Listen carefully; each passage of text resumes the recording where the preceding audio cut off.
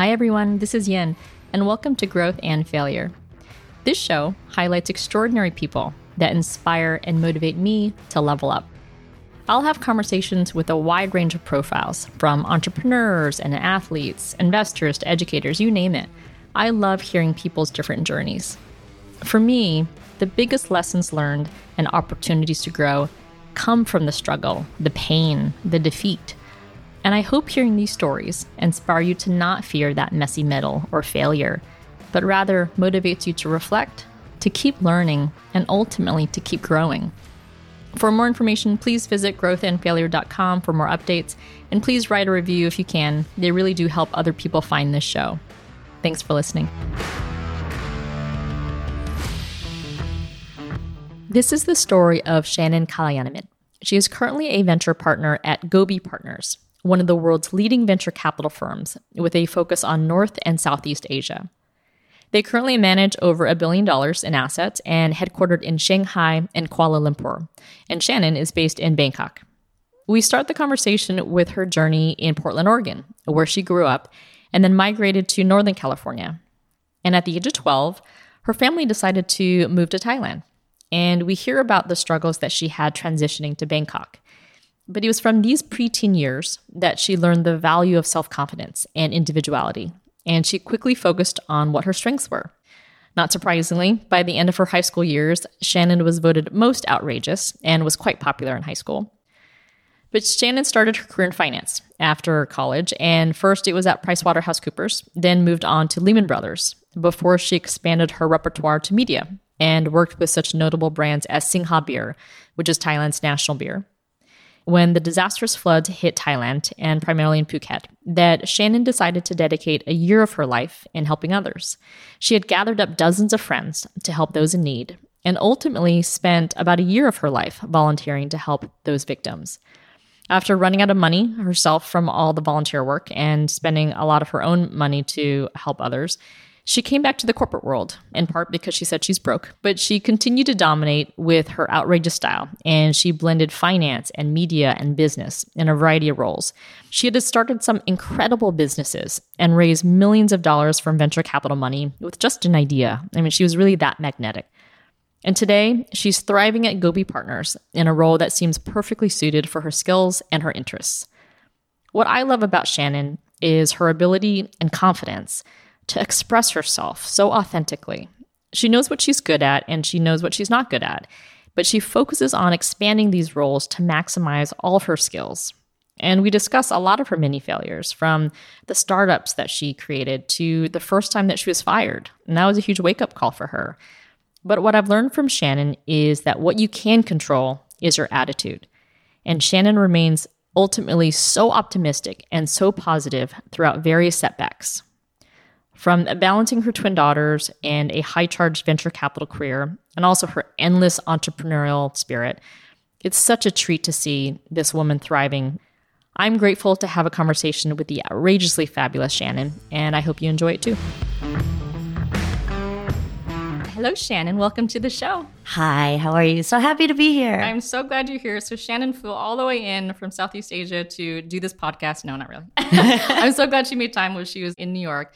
So you have one of the most entrepreneurial mindsets that I've ever encountered, and it's not surprising that you juggle multiple business ventures, including being a partner at Gobi Ventures, one of the leading Asian venture capital firms in the world. I want to talk more about that for sure, but before we really discuss a lot of your professional ventures today, can you rewind it a little bit and share with our listeners where you grew up? Okay, let's see. I was born in Portland, Oregon. At the age of 2, moved down to Fremont, California, where my dad worked out of Cupertino, Palo Alto, was there until I was 12. And then my dad made the move to Bangkok because he was called back to politics. So how did you feel as a 12-year-old, your parents telling you you have to move back to Thailand when you were born in Oregon? You were very, I'm sure, happy childhood growing up in Northern California. How did you feel about moving? At 12, you really don't have a choice.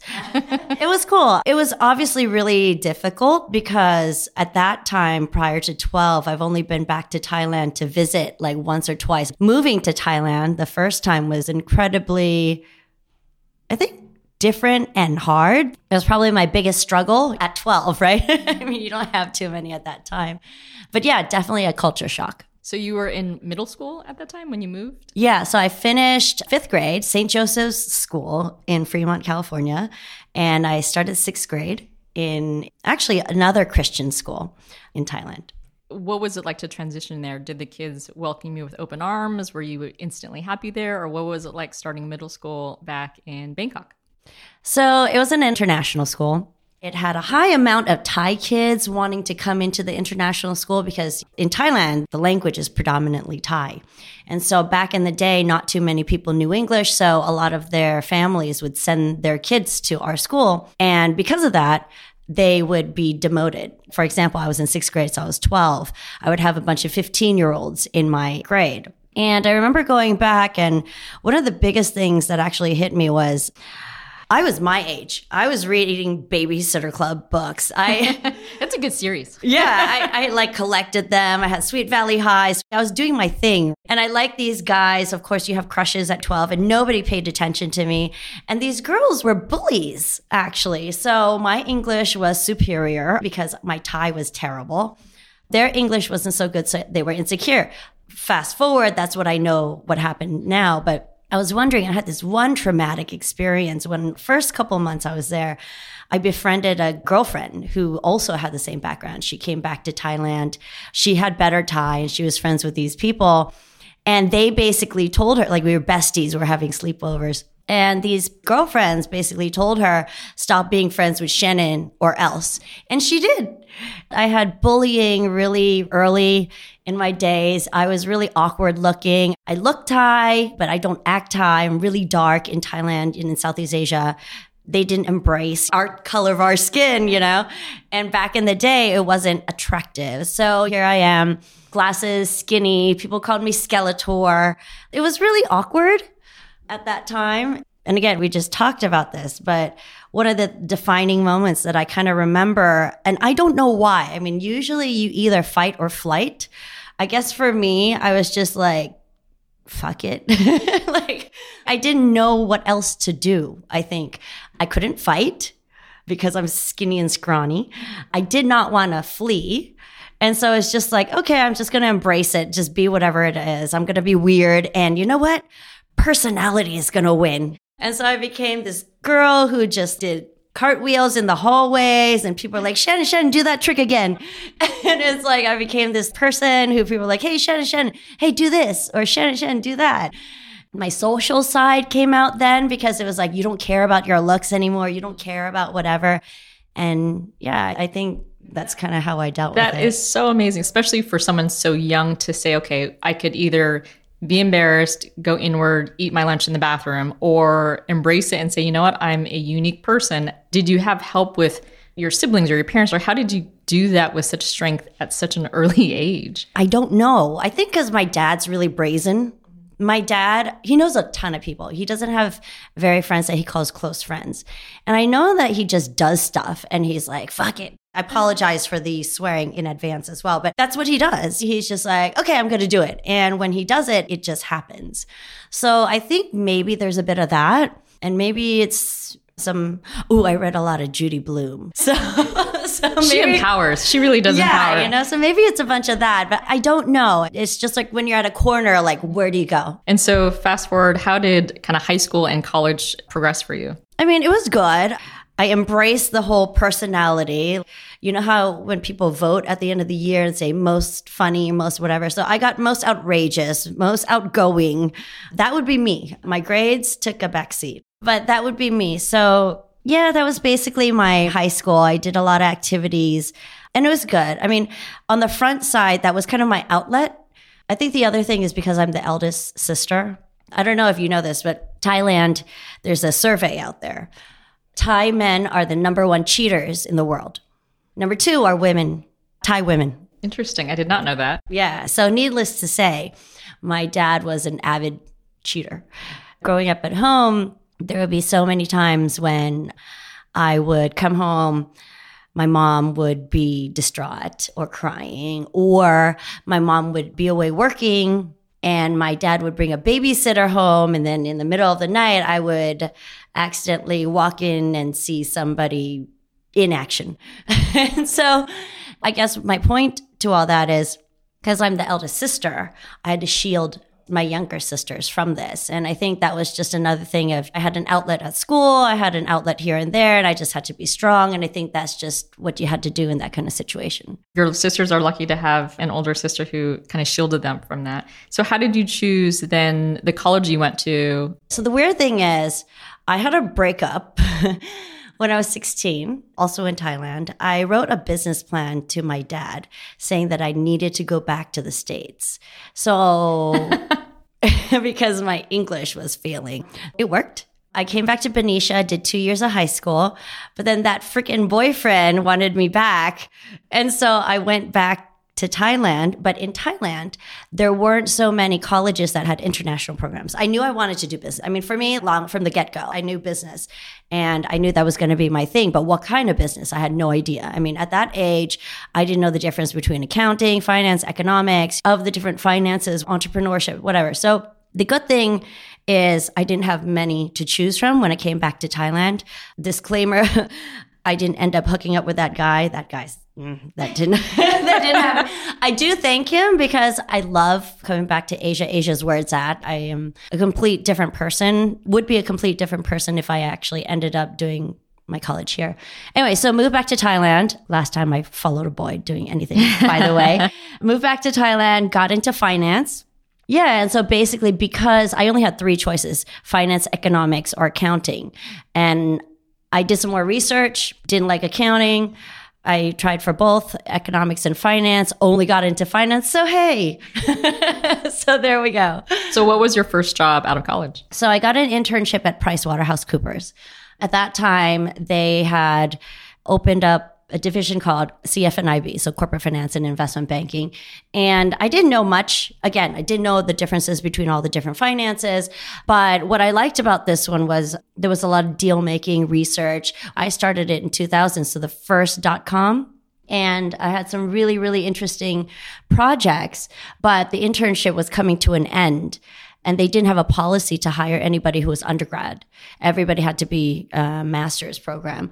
But luckily, I impressed them enough that they created a job for me. And I think that was also because nobody knew how to use the internet at that time, and I did. And so that was a good way of getting in. So how long were you there for? A year. And what I did was I had a stint between, because I started the internship before I graduated college. So I had a little window. I did an internship at Lehman Brothers subsidiary at that time. But then right after that internship was done, Pricewaterhouse offered me a job. So I continued Pricewaterhouse. But then I realized that Pricewaterhouse was just advisory. And I really liked and enjoyed my time at Lehman Brothers because you had a P&L. We were doing principal transactions. So it's like not my money, but Lehman's money. And the deals was much more exciting. And so I joined Lehman. And my first job, I remember, I think I literally was there for like a month. And then they're like, Shannon, you're going to the Philippines. It was the first time I was an expat. I enjoyed my time at Lehman a lot. I stayed there for about 3-4 years, made the best of friends. I had this girl gang. During that time, Sex and the City came out. So it was like one person's Miranda, the other one's Carrie, and blah, blah, blah, and whatever. But it was really empowering to do all that at such a young age. And Lehman, I have to thank my bosses. They really showed me the way. And yeah, it was great. And so what did you do after Lehman? I left because I felt that there was something missing in my life at that time. So I was doing really well. I was starting to get bored in terms of I didn't have any creativity. I was doing a lot of deal making and we did a lot of real estate banking and distress loans. And a lot of the things that we were doing was like bankruptcy and foreclosing on people that some of them deserved it, but some of them didn't. And it was really heartbreaking. So I felt that I needed to do something with meaning. The year was 2004 and the tsunami hit. And so luckily, but unluckily, unfortunate that it happened, my uncle was the governor of Phuket at that time. And me and my friends were on this mission to do more meaningful stuff during that time. And so I called about 20 of my friends who had very similar views, and they all canceled their Christmas vacations. We got a free Air Asia flight down to Phuket. We got free room and board. Basically, my uncle said they needed translators to help with the whole effort. And so 20 of my friends went down like 2 days after the tsunami. The tsunami killed 250,000 people during that time in Thailand. So we went down and we ended up helping the rescue efforts in many different ways. So I was a coordinator. So I dealt with the Danish crew and the Thai crew and locating dead bodies and helping the relatives locate each other. And my other friend, who was a diver, went underneath the mines to try to rescue people. These other girl twins that I knew had the job of pulling out teeth to identify people. I mean, none of us were trained. A lot of my friends were there for 3 months. And then I went on with another 2 friends to discover this village that was overlooked by the rescue efforts. And it was a Muslim fisherman village in Ranong, which is right above 2 provinces above Phuket. 300 people, 150 people died. 8 kids were in a school on the beach, wiped out because they were practicing for a skit on a Sunday morning. Nobody took care of them. So we adopted them. And that was my home for the next 8 more months.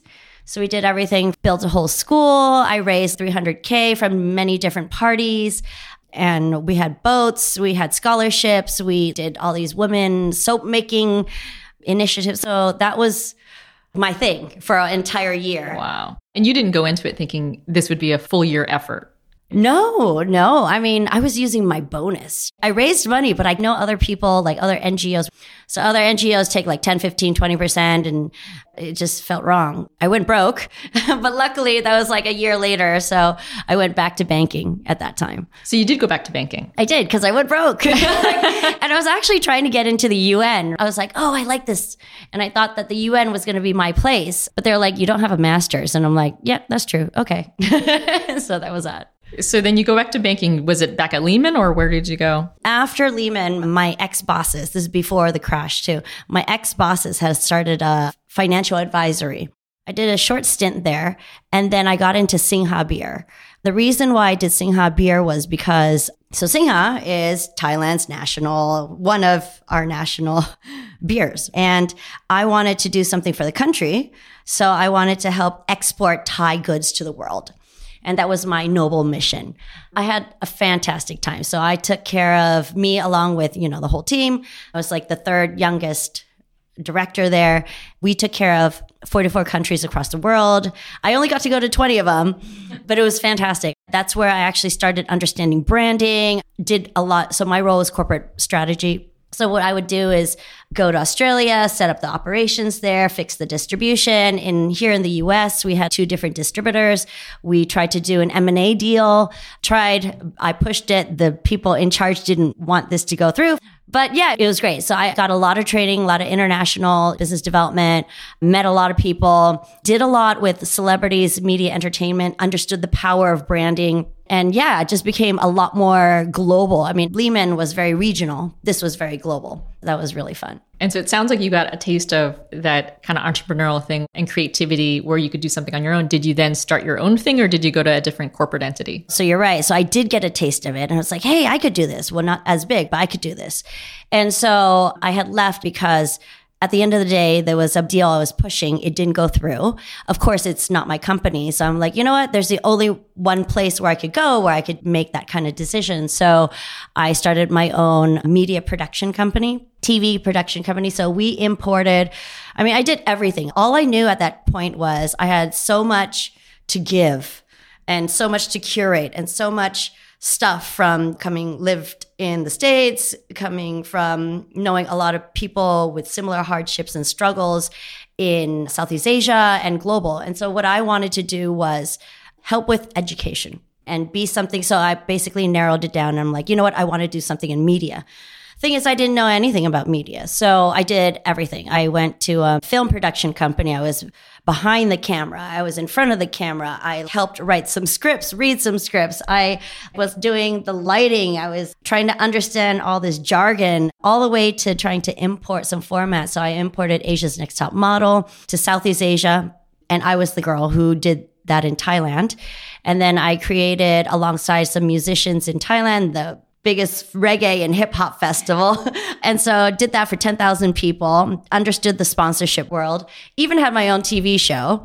You will not find it online. How is that possible? Yeah, you will not find it online. Thank God. I was horrible. I just found out that I'm not a very good, hi, taste this in this. Oh, this oyster is so scrumptious. Anyway, so I'm not that person, but I felt that I'm a great producer. Long story short, during that whole trial and error phase, I went out of money a few times. I had some personal struggles, which was really, really hard. I think I didn't have enough discipline.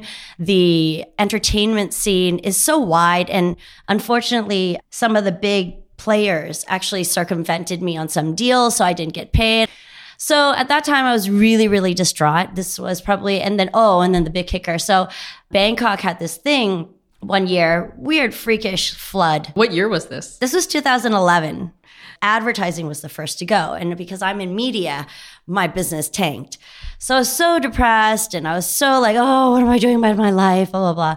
And I was ready to give up. I took a vacation by myself, just got into the car and drove from Bangkok on my way to Cambodia, and then realized I don't have my passport. So I stopped at this island called Koh Chang.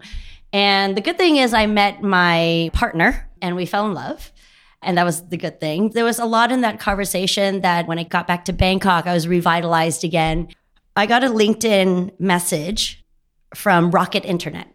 Rocket Internet, for people who don't know, but I'm sure you guys all know, is the one that created Zalando, the one that, right, the Samwer brothers all over the world that clone e-commerce and whatever. So at that time, that's their entry into Southeast Asia. And they were starting to recruit for 3 startups, Lazada, Zalora, four, Easy Taxi. And so I got roped in and I thought, okay, well, e-commerce. Don't really know what it is. It's selling stuff online. I mean, frankly, I didn't even use eBay at that time. I was terrible.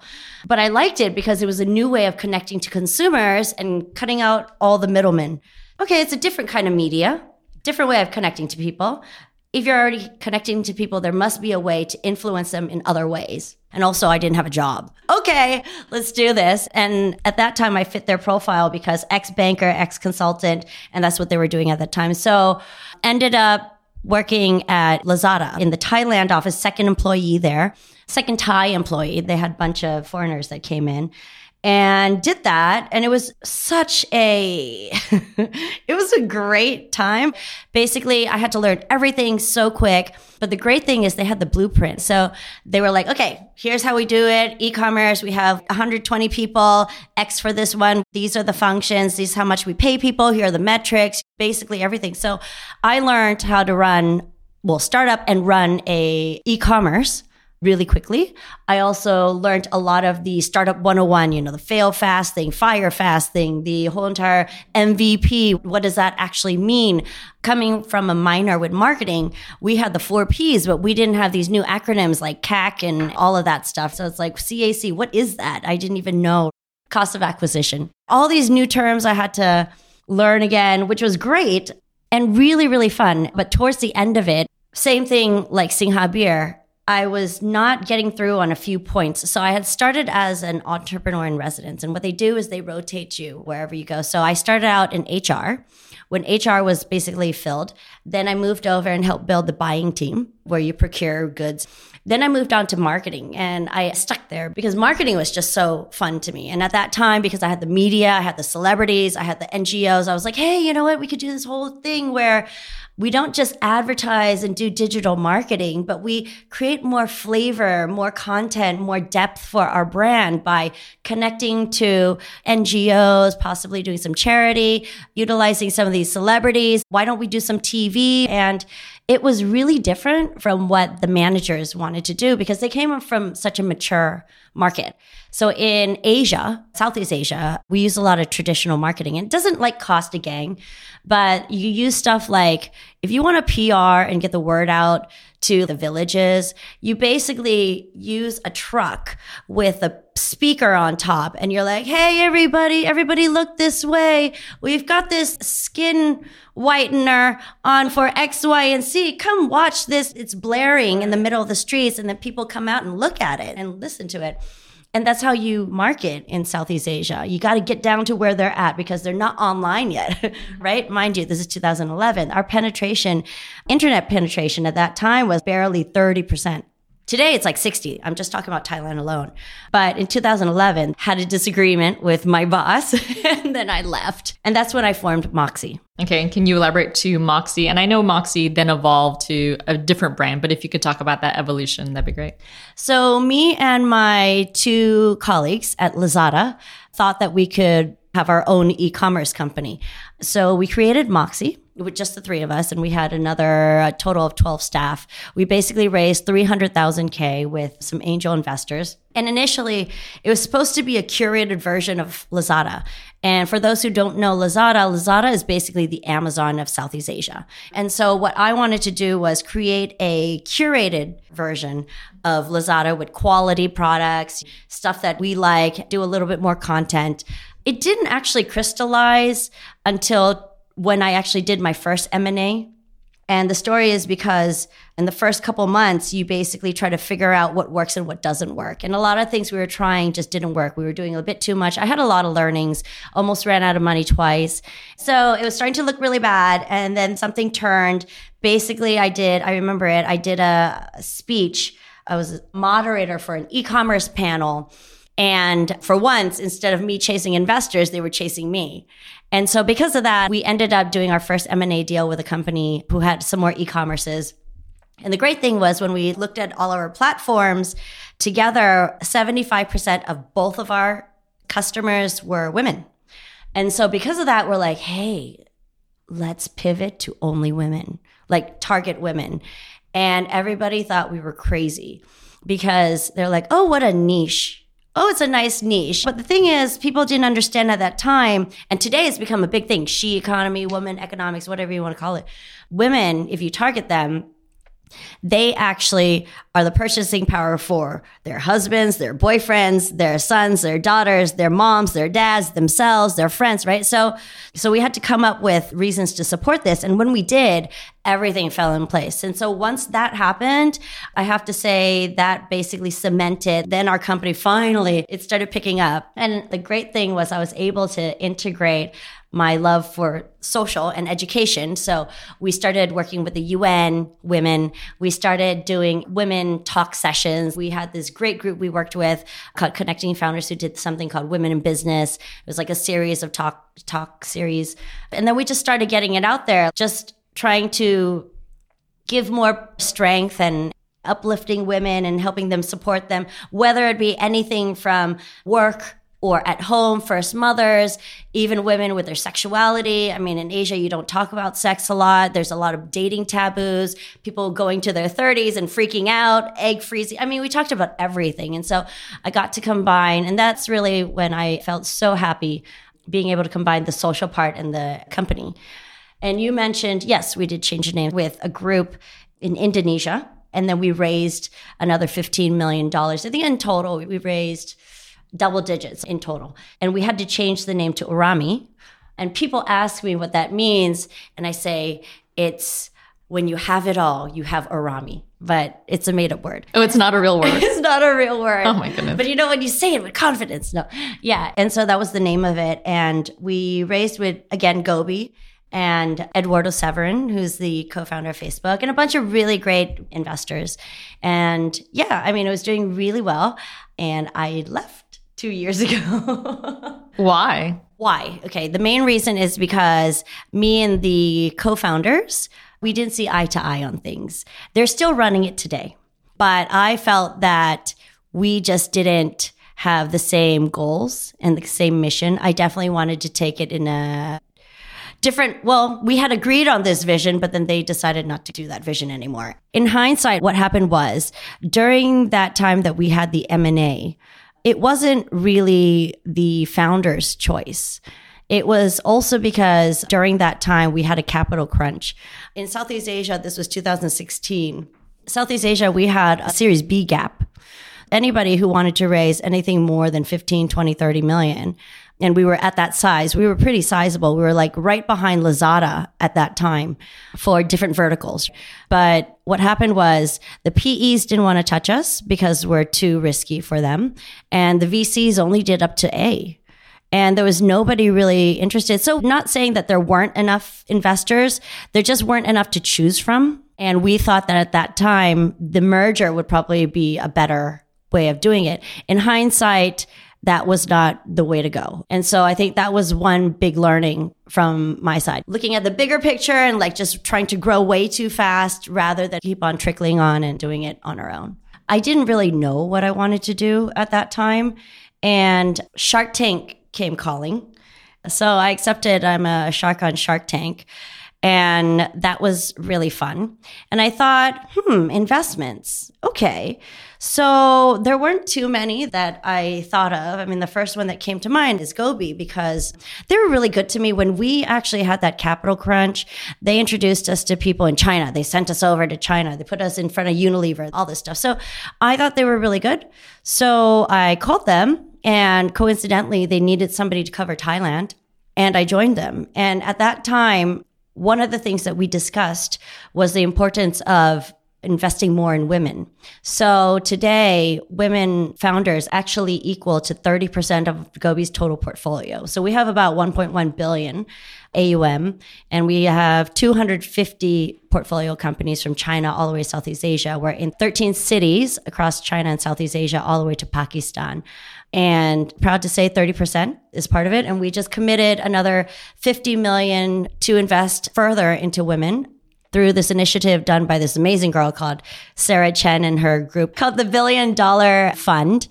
So found them, we got to talking and I joined them. So today my duties are to help them with the Southeast Asia portfolio. We have many funds actually. We have seed funds, we have A funds, and we have a growth fund right now. I help some a little bit with China, and that's what I do.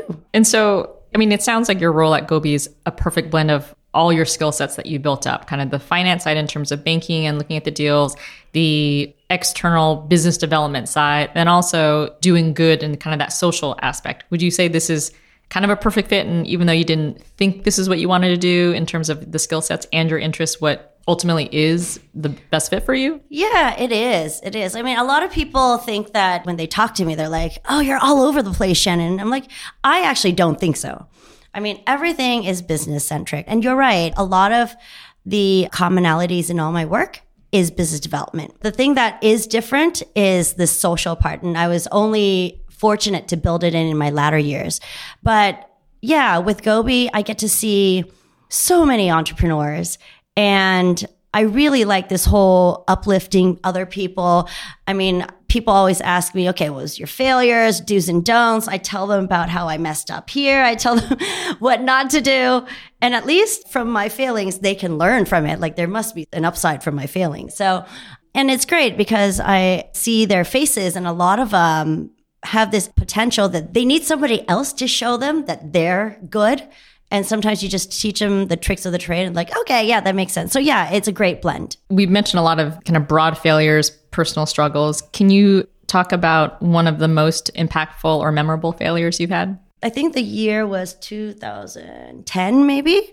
So during the stints after my media entrepreneur failure, I went back to that financial advisory firm and we did a project for one of the richest Thai, basically his top 10 Forbes list of Thailand, and he owns hospitals and everything. So he wanted a TV station.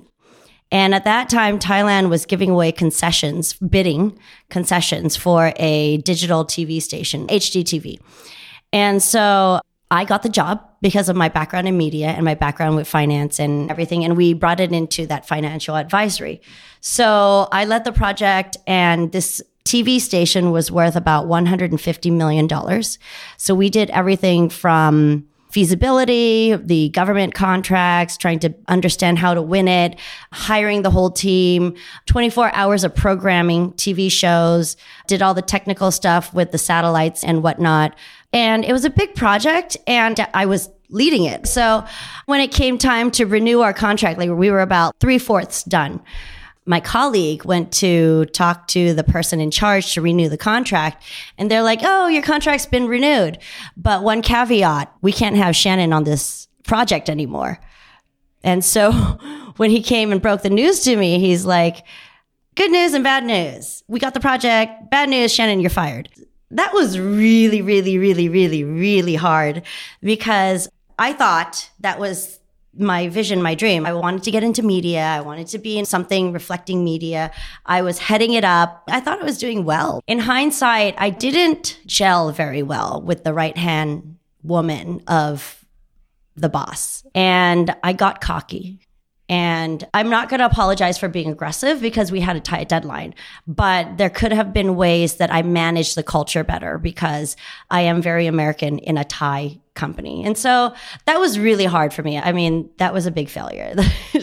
First time I got fired in my entire life, but yeah. Has that stayed with you in terms of now just eating a slice of humble pie, different situations, dealing with different cultures, different people across the table? Oh yeah, it did help me a lot in dealing with people. It resonated a bit more. It made me a little bit more careful and trying to work with a team. Like, that's the better outcome than trying to achieve your sales or this or that or whatever. You had mentioned you're a mother to twin girls. Yep. If you could leave them a message in your career 10, 20, 30 years from now, what would you want them to take from that path the most? From career? I don't know about career. Or lifestyle, how you live your life. I think so much of what you do blends into your career too. So maybe just how you live your life, whether it's blending the personal life and the professional path. I've had a lot of time to reflect on this recently. And what I want to give back to my kids is that always go back and reflect on yourself. Who or what inspires you? That's a tricky one now. It's just because I think I'm at a crossroads of my life right now. I feel that I've done so much. I know what I want to do in the next year. I think for now, it still sticks with, I'm still inspired about people in general. I'm still inspired with the rising middle class. I'm still inspired with all these people trying to hustle and work it. If you go to Southeast Asia or Asia, and it's the same here in the US as well, you just see a lot of people trying to build something. Last week, I met this 25-year-old, and he dropped out of college. And after 2 years, he runs a $10 million business on e-commerce that he learned from YouTube. And I'm inspired with those people. Like, how'd you do that? Where'd you get the money? He's like just telling me, oh, I just did this. And it was like, and I tried. I didn't talk to anybody for a year. And then I see this single mom down in Jakarta or like the outskirts of Thailand. And she's just trying to hustle and doing her own thing. And she's just a badass boss. She's got a chicken farm. She's got a pig farm. And she has a rat farm. So out in the Northeast, they eat rats. Grain-fed rats. Anyway, so stories of other people inspire me, and I just want to keep sharing and curating and giving these stories and uplifting them, because everybody has the same problem. We all fail. We all give up. We're all depressed. We have these days where you're like, oh, I don't want to wake up. And so I think I have plans for next year that addresses this. And I'm still working on it. I was actually going to talk to you about it later. And I'm still working on it, but that's what gets me up, because I feel that I still want to share to my kids as well as share with the next generation and the current generation. It's amazing that you met a 25-year-old who started a business from scratch, and this was just last week, and you were inspired by him.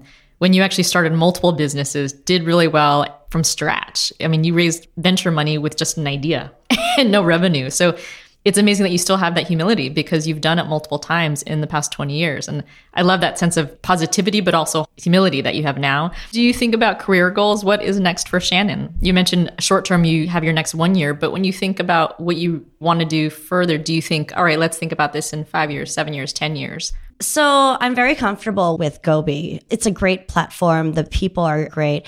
And the fact that we're in so many countries and actually working with entrepreneurs and their customers indirectly, it still gels with my vision and mission for what I want to do. So career-wise, I'm with Gobi, and we have big plans for next year and funds and whatnot. So that's still going. But rather than doing the investment, I like more of the portfolio management side. I'm actually assisting or helping to lead more of the portfolio management for Gobi. So more of like, hey, entrepreneur, what do you need? Okay, you need somebody in China to distribute this, and you need that factory in Southeast Asia to do, like that's what I do. And I love doing that because to empower the entrepreneurs and just help them, they just need that little help and that's it. That's great. So career-wise, that's me. I'm set. Well, you mentioned this term ikigai, which is reason for existence. And I know yours seems kind of unclear, but for me, it seems very clear that for you, it's to connect. And with people, when you're around Shannon, you will instantly feel positive. And I think that I'm very, very blessed to have met you and to have this conversation with you. So thank you for joining us on the show. Thank you.